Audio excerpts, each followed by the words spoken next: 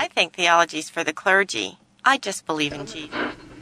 Certain hermeneutics of eschatology demand an exegetical approach. I think you shouldn't question what you were taught in church.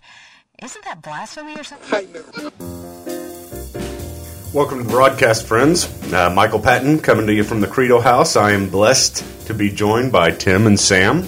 I'm happy to be joined by Tim and Sam. Thank you. I'm happy joyful to have you guys here. It makes me feel good today, this morning, and feel like the Lord's presence is more present than would be otherwise. Three presence of people indwelt by the Holy Spirit makes it more Holy Spirit filled. Just me by myself doesn't work quite so well. I don't know. I think that seems to be like a tritheism type heresy in some ways. That by saying you guys are filled with the Holy Spirit? No, but by saying that because three people who are filled by the Holy Spirit delivers more of the Holy Spirit than have you one read person. Matthew chapter 18 where 2 or 3 are gathered in my name? Yeah, but I think you just took that out of context. Oh, well, okay. Don't we often take that out of context? That's a common one, yeah. And we actually, I think, talk about that in the discipleship program. Yeah. Well, I'm not calling Christ to be here in judgment upon you guys. I'm truly blessed to have you all here. Sam? I feel equally blessed. Nice to have you back. Good to be back. Missed a couple of sessions. I did. Your phone did ring. We did call you. You just didn't answer. Really? I must have really been out of it. Nothing about the topic. We would have been blessed to have you here to join in, but we got a new topic today. But before we get into that topic, Tim, yes, need you to talk about TDP. TDP stands for the Discipleship Program. Is that correct? Is that what you're referring to? Not the other TDP? Well, we can talk about that too. Okay, but this TDP, the Discipleship Program, we're really excited about it. It launched last week, and basically what it is imagine, what do you give to someone, or what do you do yourself when someone has become a new believer and you hand them a Bible, but when they open the Bible, they might have no clue what's going on. They're totally lost, places they've never heard of, concepts they've never thought about before. Are they really equipped to begin this life of following Christ? Have they been taught the foundations of the faith? Or perhaps you are a believer and you just feel like you're stuck. You feel like you haven't really grown a lot recently. And the discipleship program is really geared towards that. We focus on 5 sessions of orthodoxy, saying these are foundational beliefs, and we teach them in a way that we believe if you've been a Christian for 15 years, you probably haven't thought about a lot of these things that we're talking about. Doctrine of the Trinity, the doctrine of Christ, of the authority of the Bible. We bring up words like hypostatic union and Apollinarianism, and Nestorianism, Eutychianism, all those things. And what we try and really teach is how that relates to your everyday life and your worship of Christ today. And so this is 5 foundational things you're supposed to believe. Yes, and then 5 practices. Orthopraxy. Are there practices where over the history of the church people have said, do these things, act in this way, and you will grow in your faith? And so we talk about things like, how do you actually live with the Bible on a daily basis? How do you actually live with God's people? Sometimes when you're around other Christians, you want to stop being a Christian. Mm-hmm. And so we try and give people a real accurate view of what the Bible has taught us and what God has revealed to us of how to actually live with each other. We got a session on. Whole session on pain and suffering, a session on how do we live as lights in this world. Now that we follow a Savior, we want others to delight in Him as well. And so 10 weeks, you can go to discipleshipprogram.org. We would love to talk to you about how you can start that in your church, go through it with your family, your coworkers, your friends, whoever it may be. All right. Now that I'm a Christian, the discipleship program. All right, guys, we talked a little bit about this beforehand. Again, you guys may not remember it, but I wanted to dig into a series that I started by myself a while back, but I put it on hold, and I think it'd be something really good for us just to talk about. I'm not sure how long it's going to go. We may be able to cover multiple sessions or multiple the question is this. Not a question. It's the topic. What are the reasons? What are the top reasons why people may seek Christ that are, at least to some degree, and you guys hang with me, at least to some degree, okay? I'm not saying completely, but at least to some degree illegitimate. In other words, what are some wrong reasons to become a Christian? Okay. What are some wrong reasons to come to Christ and or to come to the church or to come to the Bible and say, I think I want to be a Christian because of this, and this is my motivation. Top 10 reasons. Maybe we'll get through all 10 of them, in 5 sessions or less than that, or maybe we take a session apiece. But I'll start to bring some of these up, and you guys can bring them up as well. I know that we've already talked about this some and gone back and forth a little bit on email about some of the reasons why people may become a Christian, that we'd back off and say, let's talk about something else first. Yeah. Maybe that's a benefit sometimes of being a Christian, but you're going to get disillusioned if you seek to know Christianity and Christ in such a way. The first one is this, and I see this all the time. People seeking to be happy. I'm going to become a Christian because I want to be happy. Now, I say right now, you guys can agree or disagree, just we can take this wherever it goes, but I say that's an illegitimate reason to become a Christian. I am so unhappy. Yeah, I'm so unhappy. I need to find happiness, and so therefore I'm going to become a Christian. It seems like it should make me happy.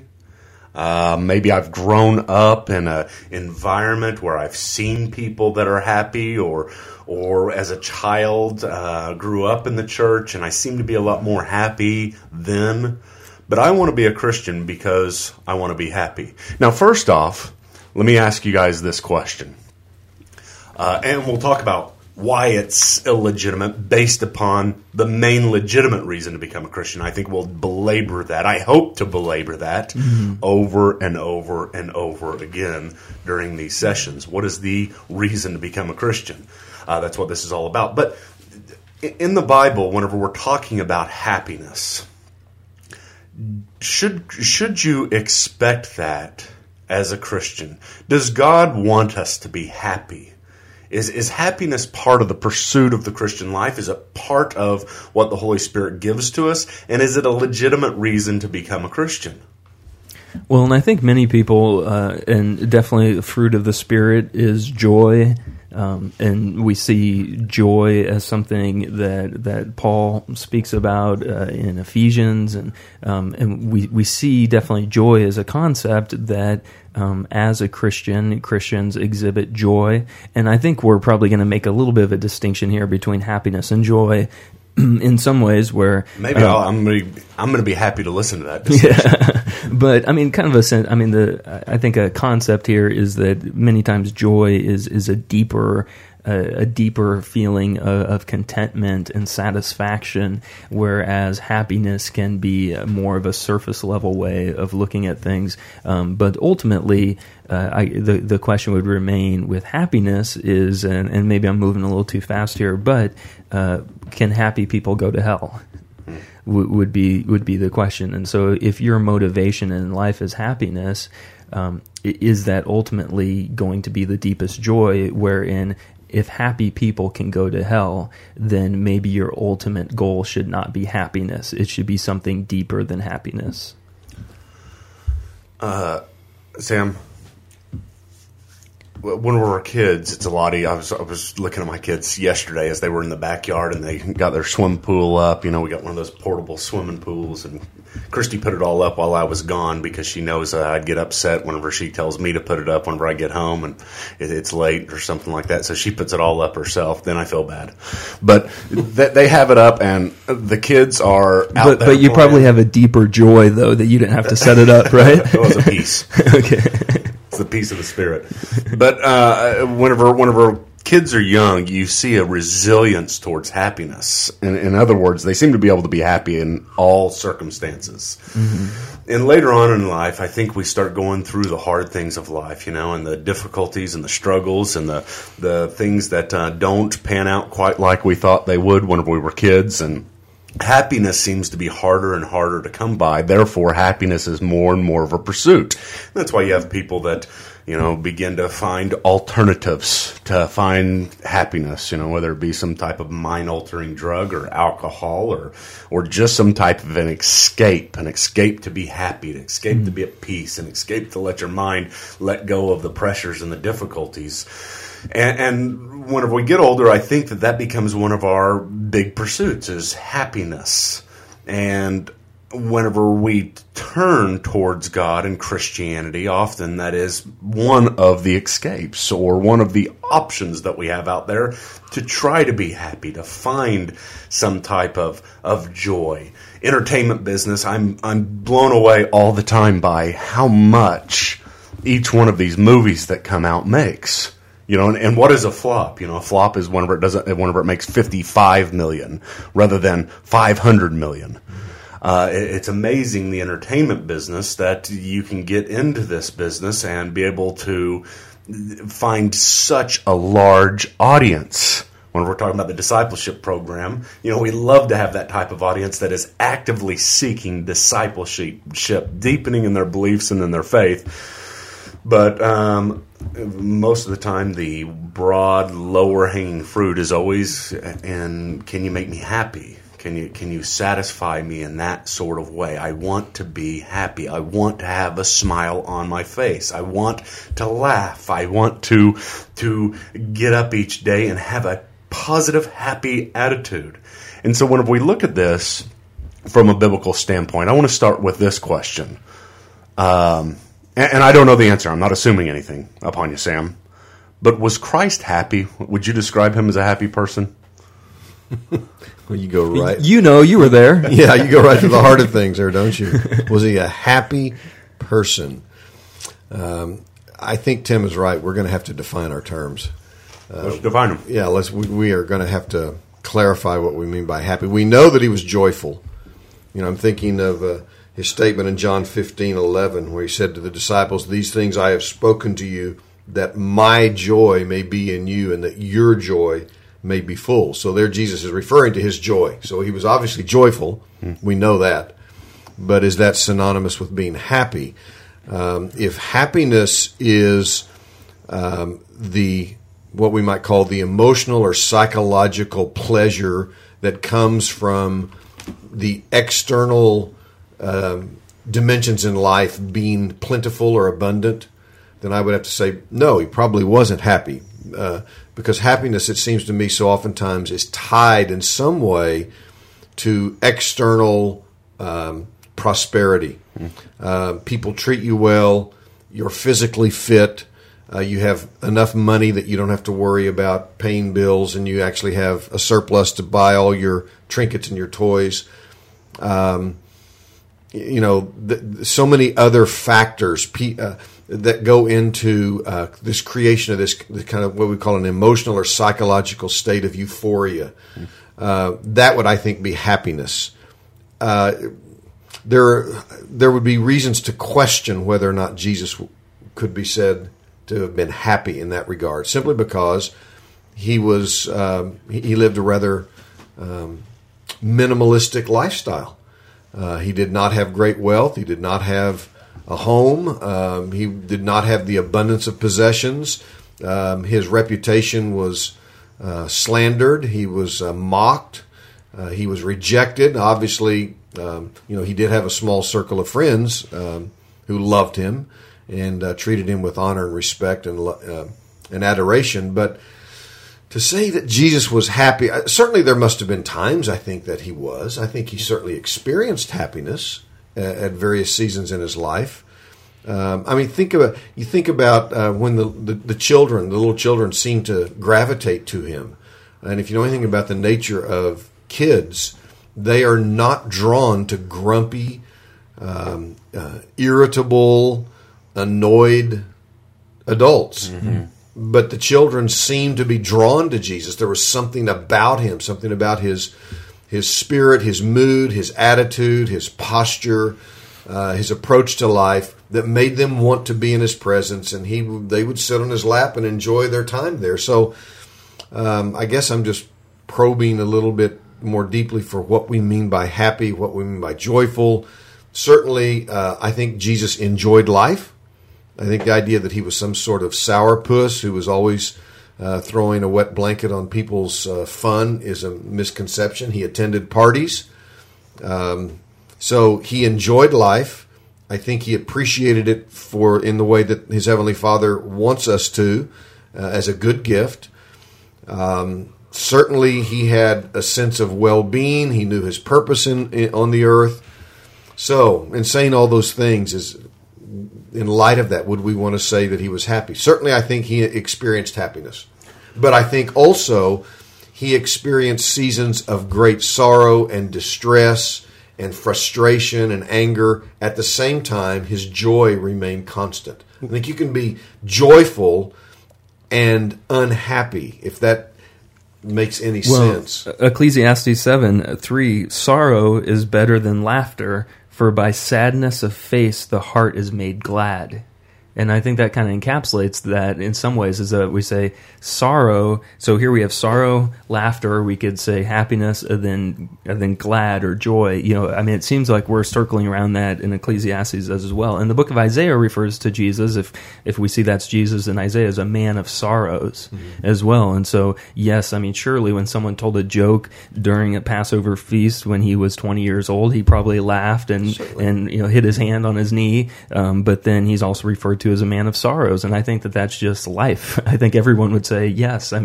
Who do we know that is ever fully happy? And if they are, there's probably something wrong with them. That it's the people that are really the most joyful are the ones that have been crushed many times in parts of their life, but then experience happiness in other parts as well. And so it just seems to me like that is our model. I remember whenever I was at the height of my rebellion under the tutelage of my parents, or mainly my mother, and my mother was incredibly distressed with me, and like any mother would be, I was just in rebellion and not following the Lord.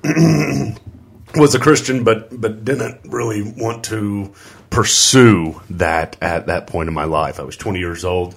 I on a whim one evening decided to move with some of my friends to Arizona, and my mother was just very upset with You just picked Arizona as a state you'd like to move to? Another one of our friends was there. We said, let's just go move down there and hang out with him for a while. Yeah, made him happy. Yeah.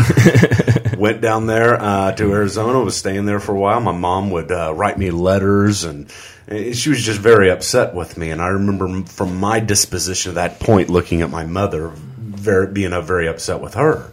Don't you just want me to be happy? I'm happy right now.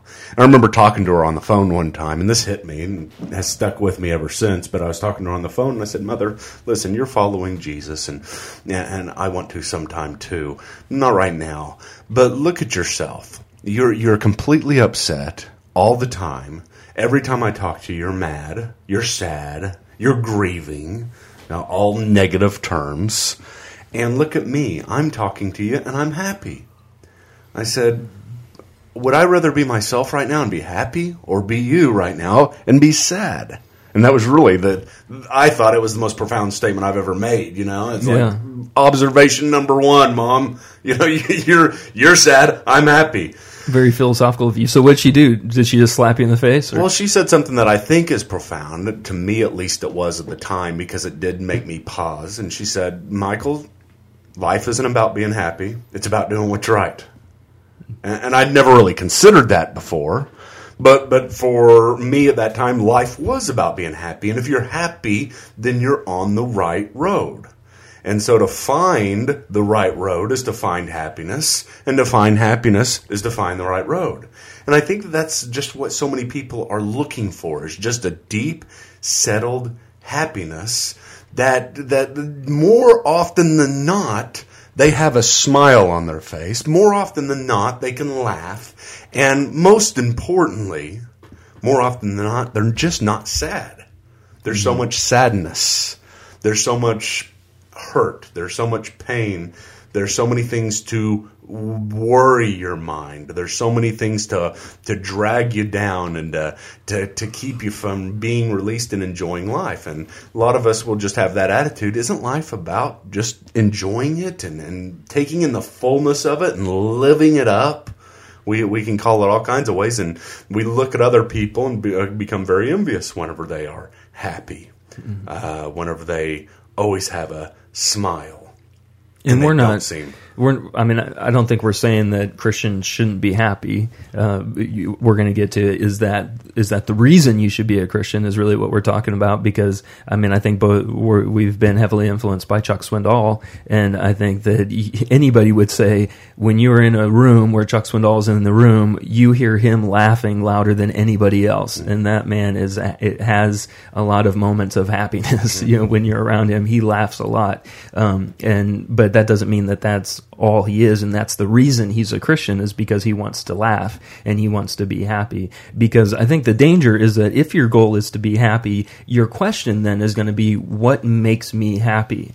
And so then you're going to be left to observe what makes mankind happy. And you're probably the trend today in the church is to say, what makes you happy is to have a good marriage, to be out of debt, to be in a good job, to be a good coworker, and you can just go down the list of these are the things, the moral actions that should be characterized by a Christian. You shouldn't be depressed and all these things. So then the question is, well, how do I not be depressed? How do I get out of debt? How do I have a good marriage? And then you start going down this list of you do this, you have this plan, you have this plan. Then the idea would be, okay, now that I've checked off all those things, now I should be happy, and now I am a mature Christian because I've checked off that list. And so that's just taking you to a point now where your Christian walk is characterized by checking off things that you think are going to make you happy. And what we're going to say is that is not the gospel. That is not the end. The chief end of man is not to get out of debt, to do all these things that will make me happy. Yeah, I'm a little conflicted just listening to all this, because I'm processing as I hear what you all are saying, and I'm not disagreeing with any of it yet. But I'm thinking also of passages such as the psalmist's exhortation, delight yourself in the Lord, and he will give you the desires of your heart. Or my life verse, Psalm 16:11, thou hast made known to me the pathway of life. In your presence is fullness of joy. At your right hand are pleasures forevermore. So here is an incentive to pursue God, is that in him and in his presence we find pleasures that aren't passing, that aren't tied to the temporary, transient, momentary thrills of life, but they last forever. That there is in God's presence joy that overflows abundantly.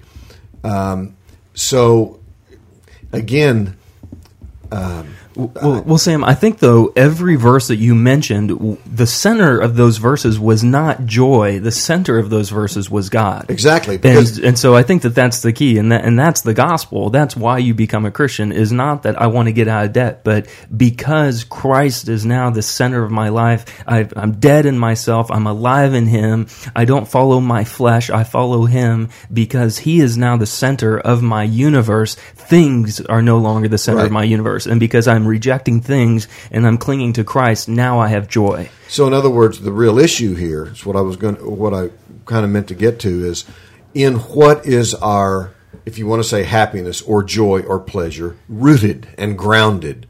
Yeah. What is its cause? What is it that gives it significance and substance? And obviously it seems that, and again, because I am a Christian hedonist, when I think of why should I become a Christian, I would say because of the immeasurable joy that is to be found in God alone. Yeah. I don't think you become a Christian for joy. You don't become a Christian because you want pleasure. You want to become a Christian because of the joy that is found in God, because he is your exceedingly great delight. So again, we have to talk about this in terms of what is it that elicits the joy, in what is our joy grounded, what is it that causes joy to rise up in the human heart, what is it that, there are days when I am emotionally distressed, when I am burdened by issues in my life or my family or the church or in society as a whole, and I would be hard pressed to say I'm happy today. But in the midst of that, there is, I trust, a deep, abiding delight and joy in God that is unaffected by these other external factors. So I agree that wanting to be happy is an illegitimate reason for a person to convert to Christianity. But wanting to experience the joy and the delight in having, knowing, savoring who God is for us in Jesus, I think is altogether a legitimate reason to become a Christian. Yeah, so I think the idea would be if you talk to someone, you say, why do you want to be a Christian? And they say, because I want to be happy. I would say, you are setting the bar too low.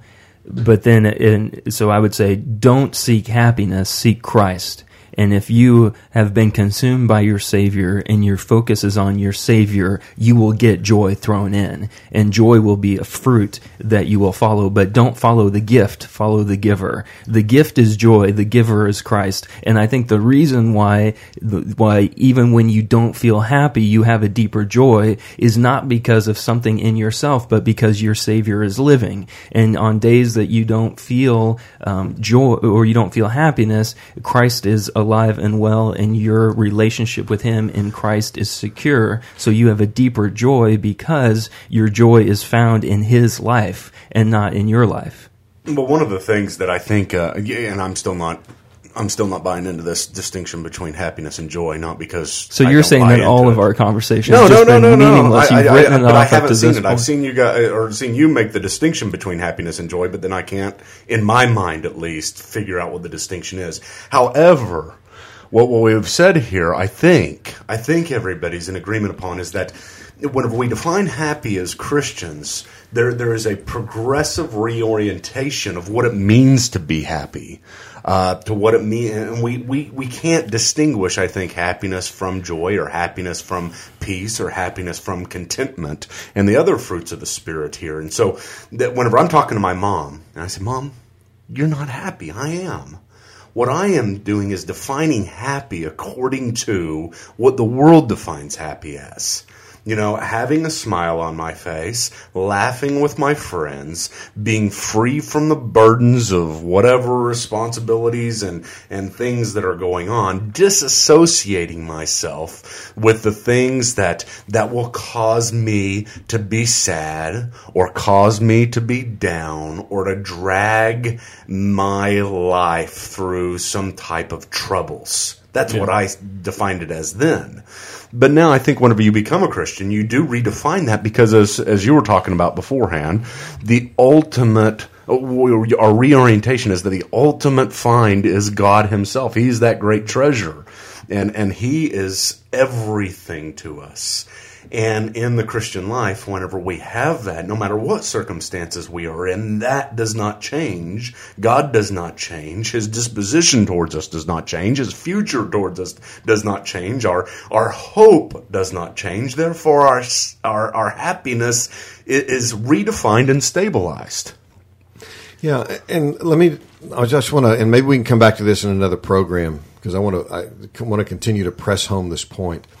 I would not want our listeners to understand, at least I don't want them to understand me saying, maybe Tim would want them to understand him saying, I would not want them to hear me saying that they are not to take into consideration the well-being, the pleasure, the delight, the joy, the happiness of their own soul when they are considering the Christian gospel.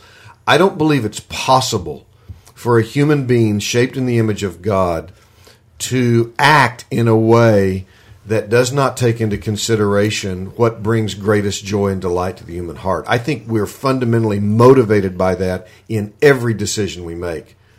So what I would say to them is, don't believe the lie of the world, the flesh, and the devil that says that the satisfaction that you feel pulsating within your soul, when you get up in the morning and you feel this insatiable, chronic hunger for happiness and joy. Every human being does. When you feel that, don't buy into the lie that it can only be found in doing whatever it takes to get people to treat you well, getting enough money so you can purchase all the goodies and gadgets and new computers and iPhones that you really long to have, Don't buy into the belief that somehow it's tied up with a physiological feeling of euphoria, so you'll turn immediately to alcohol or to drugs or to sex. Don't buy into that lie. Don't deny the reality of your hunger for happiness. I think it's part of what it is to be created in the image of God. Mm-hmm. We're hardwired for joy and happiness, but rather embrace the biblical proclamation that God created you this way because He wants to satisfy that hunger with Himself. He wants to immerse you in who He is and flood your heart with the reality of the saving grace of Christ. Let you behold His beauty, His greatness, His glory, and that will bring to your soul, whether you want to call it happiness, delight, joy, pleasure, sense of well-being, that infinitely transcends anything the world can offer. So the answer in dealing with this question, I don't want people to go away thinking I shouldn't be considering what makes me happy or what makes me joyful. And I'm saying, oh, yes, you should. In fact, you can't help but do that. But look to God and what He is for us in Jesus as the way in which that is ultimately satisfied in a way that far transcends anything the world can do for you. Yeah, I totally agree, because I think in looking inward is when we see the areas where we are not trusting Christ. And so sometimes those times when I look inside and I say I'm not experiencing joy, it's because I haven't taken, as Christ says, that we are heavy laden, but He says, take my burden, take my yoke. My yoke is light, and you'll find rest for your souls. And so that I want to look inside and say, my soul is not at rest today because I am not in Christ today. In a sense of walking with Him. We will graduate, I would say, I think, summarizing what all of us have been saying here, we will graduate from a shallow form of happiness that doesn't fulfill to a form of happiness that does fulfill, that God created, that you're searching for. Paul says, as sorrowful, yet always rejoicing. As sad, yet always happy. What a way to put it there. And, as I talked to my mother, I just had a wrong view. But, that was my goal at that point. Mom, I want to be happy. This is making me happy. What you're suggesting is not. And our orientation, our pursuit of that type of happiness will not fulfill anything. And I think everybody listening to this that is pursuing that, because everybody does pursue happiness, knows that. But in the end, why would I put this as my first one?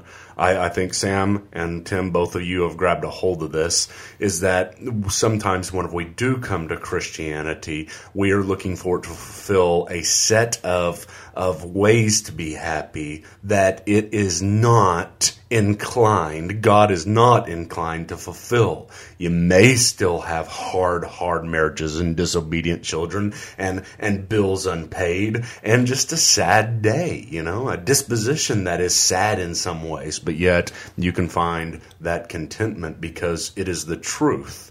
Happiness takes a back seat in that sense to truth, which truth ultimately fulfills our greatest longings.